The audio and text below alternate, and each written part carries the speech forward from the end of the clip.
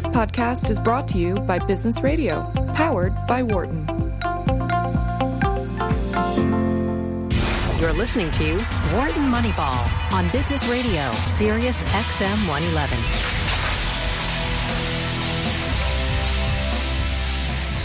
Welcome back to Wharton Moneyball, the show where sports, statistics, and business collide. This is Eric Bradlow, professor of marketing and statistics here at the Wharton School, and I'm here with my co-hosts this morning, Shane Jensen and Adi Weiner.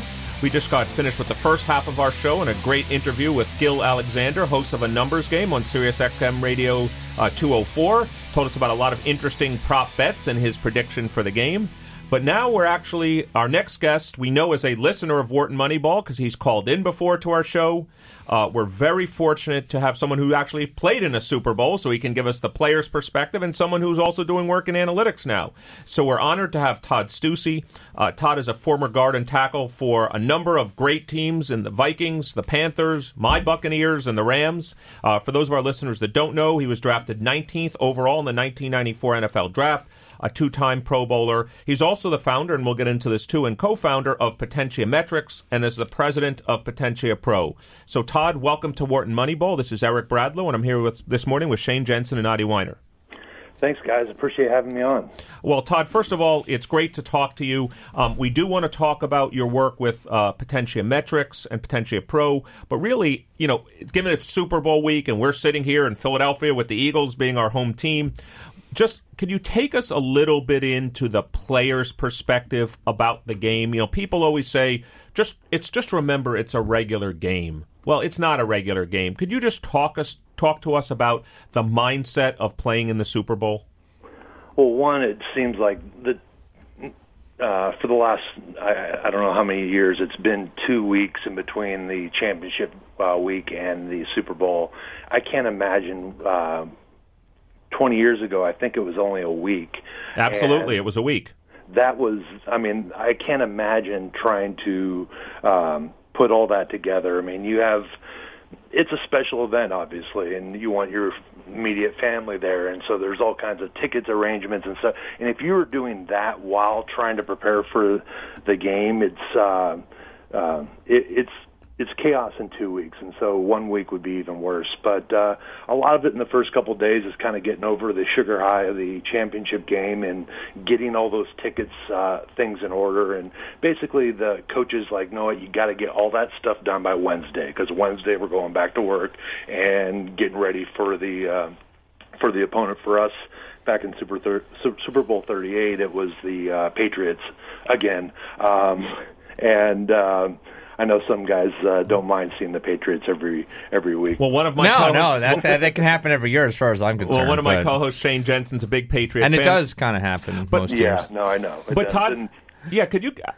We have to ask you this question because we spent the first half hour of the show talking about age curves in sports, and how whether it's Roger Federer or Serena Williams in tennis. Obviously, we have Tom Brady in football. But can you explain to us? You played in the Super Bowl. I guess it was in 2003 or 2003, and Tom Brady's still here.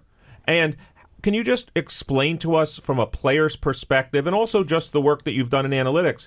How rare is what we are seeing? And even if we hate the Patriots like I do growing up in New York, can you just tell us how anomalous and how, appreciate it while it's here?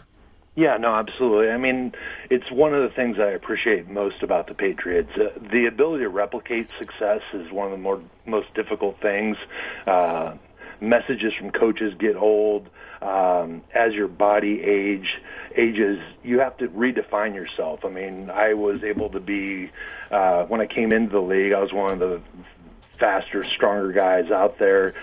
Your fast-twitch muscle cells tend to deteriorate quicker than slow twitch, and so the things that you did successfully with speed, you had to begin to take better angles, be more efficient in your movement, and there's certain things that my last year, I was 37 when I retired. I played 3 games over the age of 37, and it was in those last couple of years I took a lot I got a lot out of it, because it really I was forced to kind of redefine myself, and I see Tom Brady doing that in subtle ways every couple of years, because Tom Brady can't be successful the way Tom Brady was at 28. He's doing it differently, even if it's in subtle ways.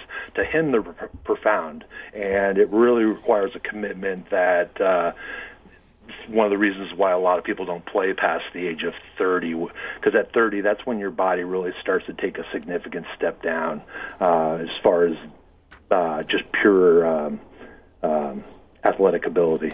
Todd, this is Shane Jensen. So I agree completely. And I think part of the reason that Brady has been able to do what he does, not to take anything away from him, but he plays a particular position and, in fact, a particular style of that position that is maybe a little bit, makes it easier to adapt because he's never been a person who, whose kind of strengths rely on his athletic ability and stuff like that.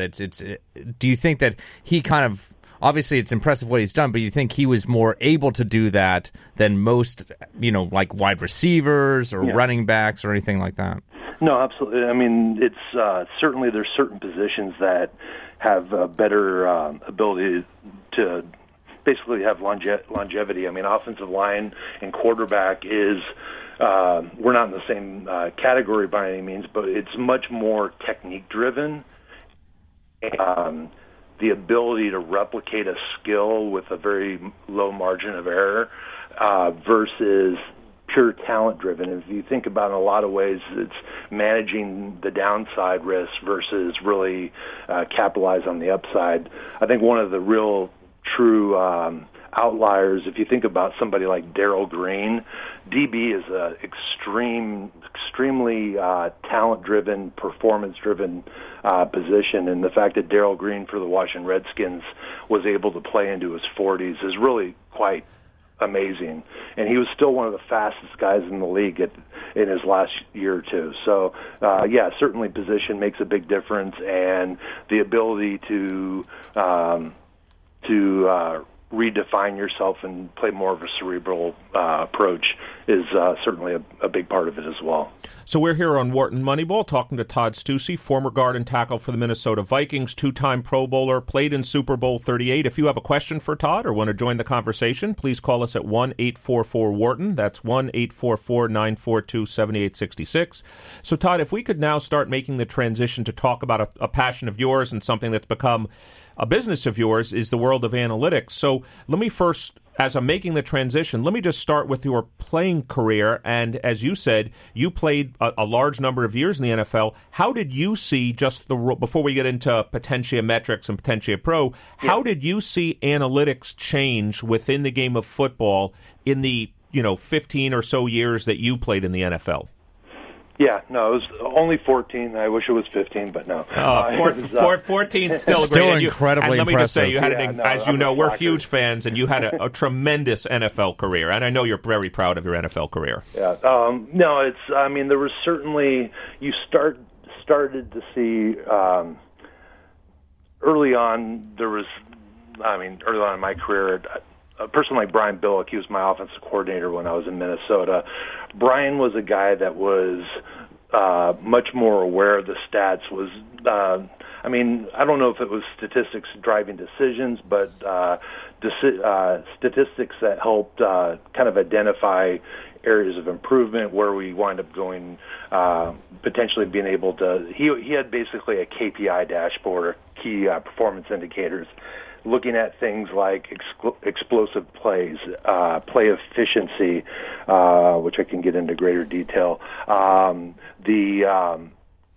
time of possession, and obviously turnovers those were the things that he really monitored. He felt like if we won 3 of those 4 categories, that we were putting ourselves in a very good position to be successful. But there's the different technology that supports some of that was starting to come into the league. Systems like Exos and DB Sport, which are basically database film management systems that coaches would use to meta tag specific dimensional data on plays, so that basically they could be easily queried. So you could wind up identifying, show me a cut up where all plays 3rd and 10 between the 40-yard lines with this personnel in. But it required a coach to go in and manually enter all that information. And so hours and hours are spent. That's basically what 80% of the work that's done by quality control coaches, which are the lowest coaches on the totem pole. We're doing that, spending long hours on Sunday, Monday, Tuesday night to get the film ready for coaches to begin to do their work on preparing for the game plan. So just so all of our listeners on Wharton Moneyball, Todd brought up the magic word that people use. Like if you were Netflix today, this is what you do. Is the magic word is meta tagging. And you also brought up, and this is where we'll transition to potentiometrics and stuff, you also mentioned that historically, this was done by humans. You watch game film, you put a tag in the film, and now, as you said, a coach wants to say, show me all 3rd and 10 plays. Well, those have been meta-tagged by humans. So doing that, it's got to be so constraining, exhausting, essentially, to do that in a high-throughput way across all the games. Yeah, and coaches, in fact, would only do it basically on the games that we played, and they would be doing that almost in real time on the sidelines. There's usually an assistant coach that's standing next to the offense coordinator, writing down as much information as he can and then they wind up basically scouting the next opponent. They'll do between 4 and 5 games, and that's it, because that's all there's time for. There's not that they wouldn't have value from having all of, let's say we're playing the Packers next week, all of the Packers games analyzed. It's just 4 to 5 games is the structural limitation based on using coaches for that meta-tagging.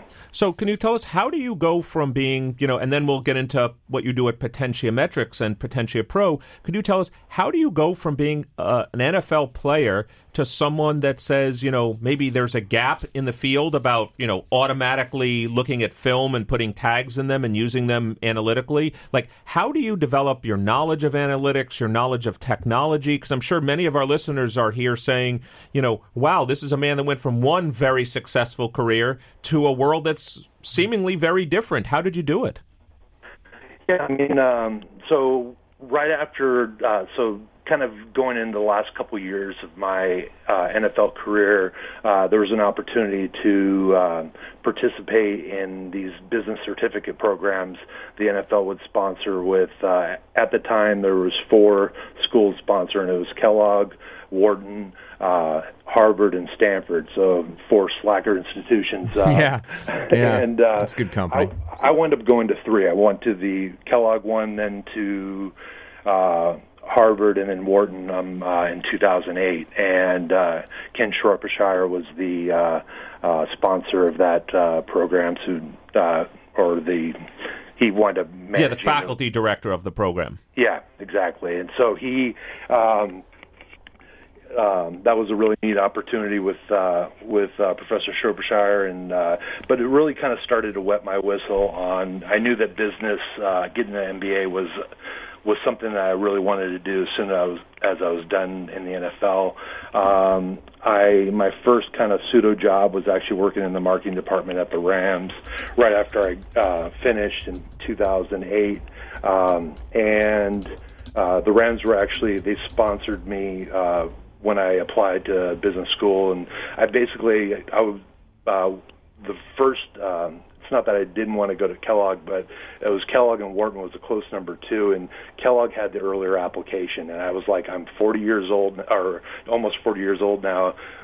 I'm the first one that accepts me. I'm going because I want to get my life started after football, and so anyways, it was while at business school at Kellogg that I was intending always to kind of go back to the NFL front office, but I had an opportunity to kind of have almost a mentor relationship with someone here in St. Louis that had a young healthcare analytics company, and kind of bouncing ideas that I had around football analytics and opportunities and the data wind up growing to where we kind of collaborated on a few early opportunities that he was working on with the medical school here at Washington University, St. Louis. And it kind of just took off, and we actually in 2014 did a tech transfer out of WashU with having exclusive commercial rights to their clinical registry for cancer data developed by Dr. Jay Piccarello. It's the largest cancer registry with detailed comorbidity information in the world. We basically co-founded the company at the end of 2014, and we've been working with payers, providers, med tech companies, and it's really become the central focus of the company. There was some work that we did in some early opportunity work around football analytics, but it so far has yet to take off. So where do you see the area of healthcare analytics going, and do you see as you're developing and working at Potentiometrics that, maybe, at some day you'll return to your love of football and all the advances you're making in healthcare analytics and metrics? It's, as we always say, the numbers are the same, the language is just a little bit different. Do you ever see yourself pushing in the healthcare space and then transitioning back towards football? Oh, it's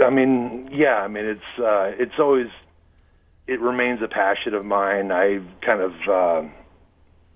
talked about for a while kind of starting to blog. I was hoping to get started this year. It's probably going to be pushed back into next year in terms of kind of doing some data journalism and stuff. We'll see if there's something that grows into the actual delivery, but of analytics in the NFL or in professional sports. But I certainly think there's an opportunity. There's a massive opportunity in terms of the way that data is collected. I'm especially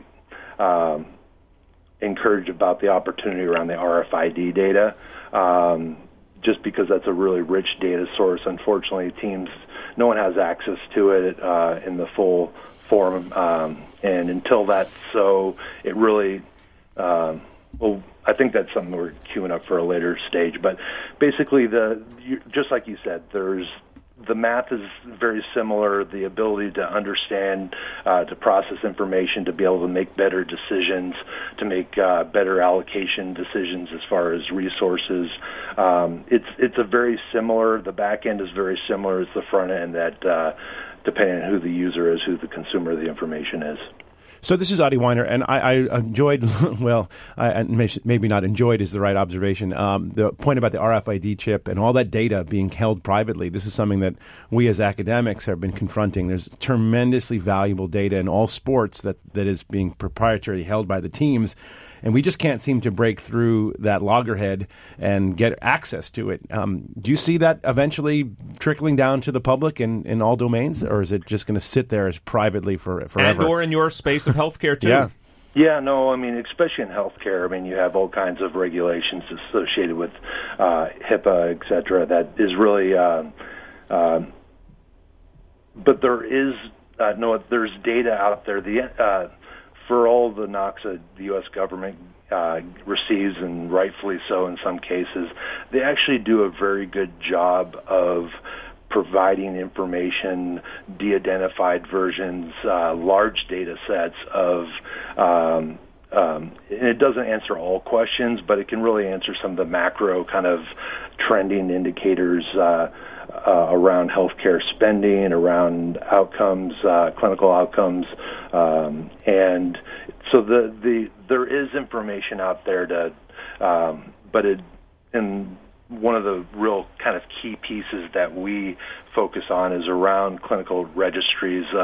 Often people look at electronic medical records as being the end-all, be-all, primarily because it really a lot of hospital systems have spent a great deal amount of money talking billions of dollars setting up these systems, but they're in their essence they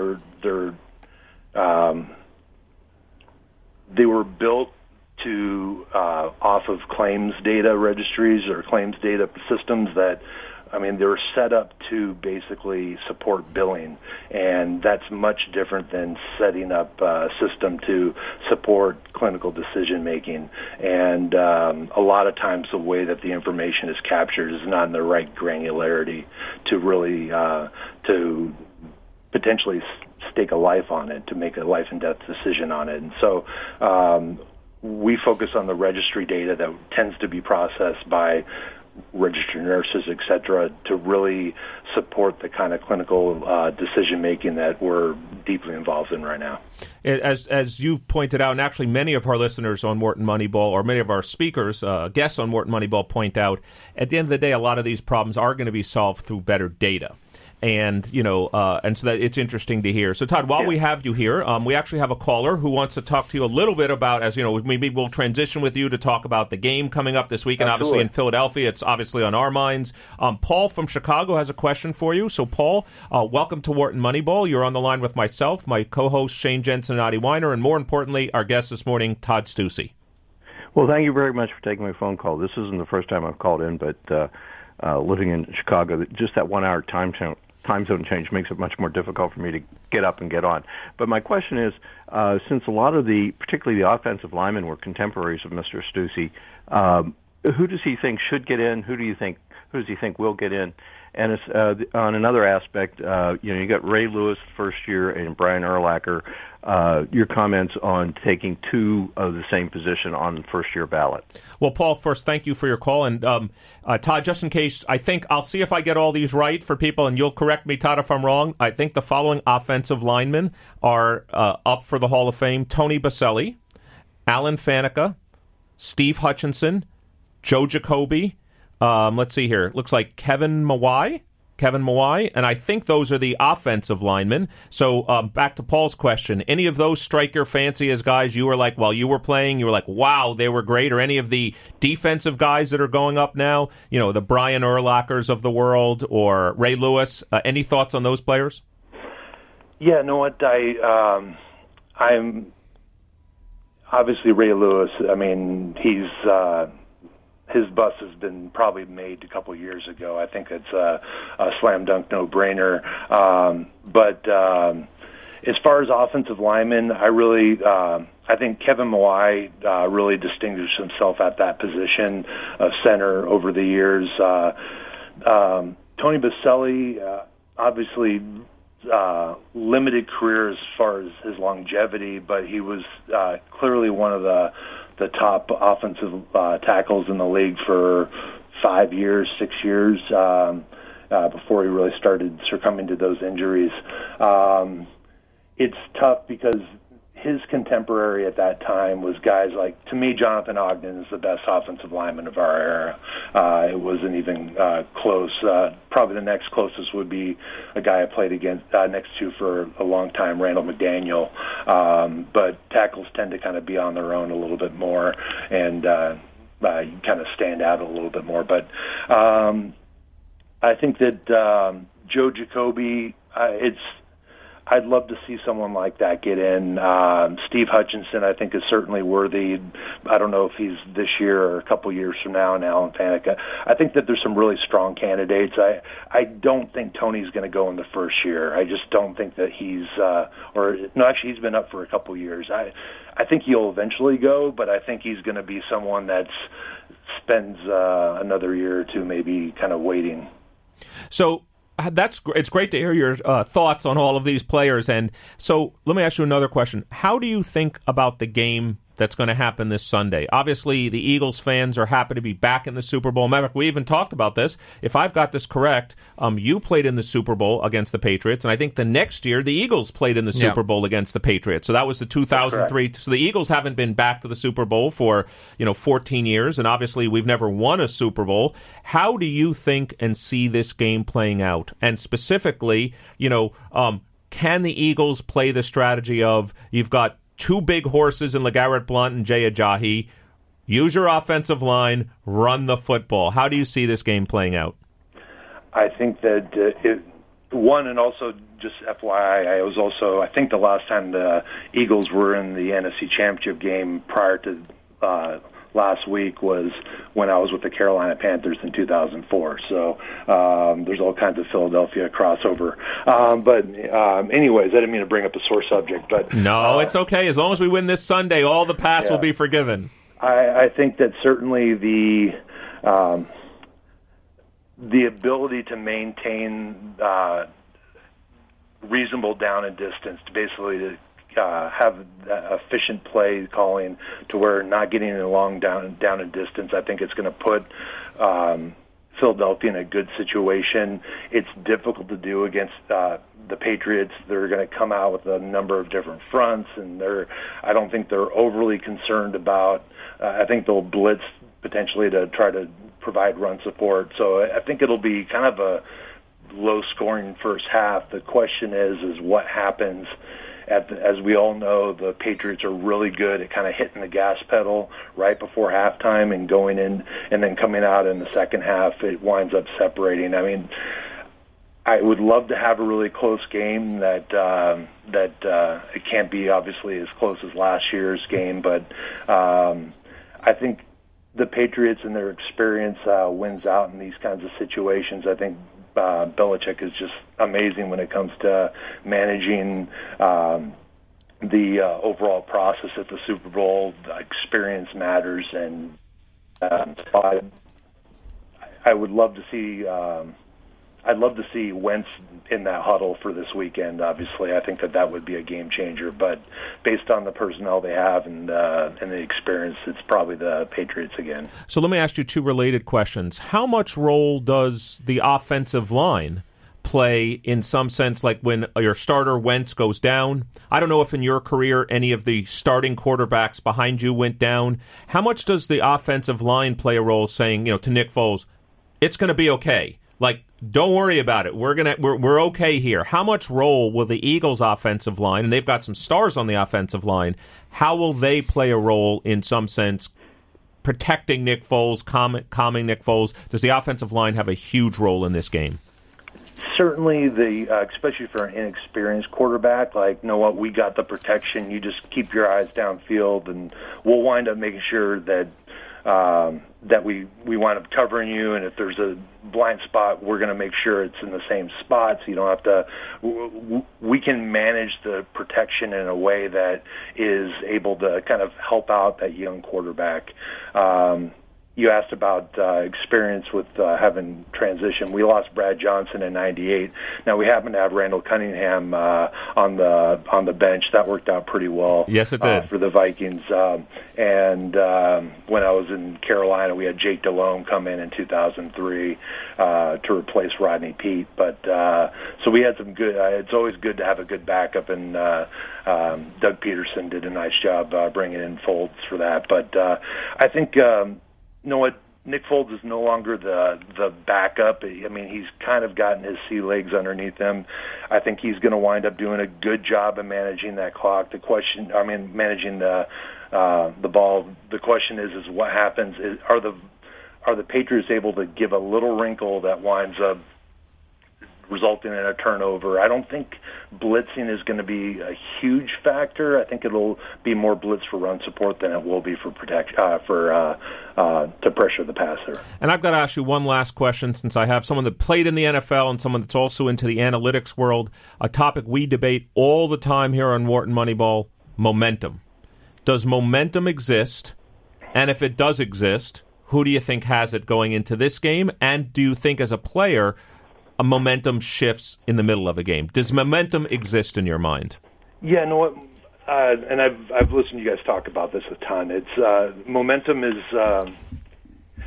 I think it exists, but it exists in a different way than it's been discussed. The whole hot hand, I think, is a fallacy when it comes to the NFL, because the ball gets distributed greatly across. So it's not like certainly. The way to think about it, I think, is in terms of how a team or an offense or a defense is in sync with each other. Especially on offense, you need to have 11 guys seeing the defense in the same way, reacting the same way, being on the same page, and really kind of following the script. If one guy blows his assignment, the chance of a negative play goes up by like a tenfold factor. So it really is a matter of everyone being on the same page. The quarterback, the wide receiver breaks at the right time when the quarterback is exactly where he expects the quarterback expects him to be. And so it's my belief that when you're really in sync, it is there is some correlation on previous play to next play, because you're just like everyone, the engine's hitting all cylinders, everyone's seeing the things the same way, but then there's also that's where coaching game strategy really comes into play, where you can wind up coming out of halftime and there's some big adjustment that the defense makes that could potentially disrupt momentum, and the momentum could shift in the other way. And so those kinds of game strategy can really make or break the momentum of a game. And obviously a turnover or something like that is hugely disruptive and probably unlike any other sport in terms of changing momentum, but those also have to be taken into account. Well, Todd, we'd like to thank you first of all, for being a longtime listener, for a caller, and now as a guest here on Wharton Moneyball. We've been talking to Todd Stussy, former guard and tackle for the Vikings, Panthers, Buccaneers, and Rams, two-time Pro Bowler. But the Super Bowl must bring back memories for you, and of course, co-founder of Potentia Metrics. So, Todd, thank you for joining us here on Wharton Moneyball. Thank you so much for having me, guys. For more insight from Business Radio, please visit businessradio.wharton.upenn.edu.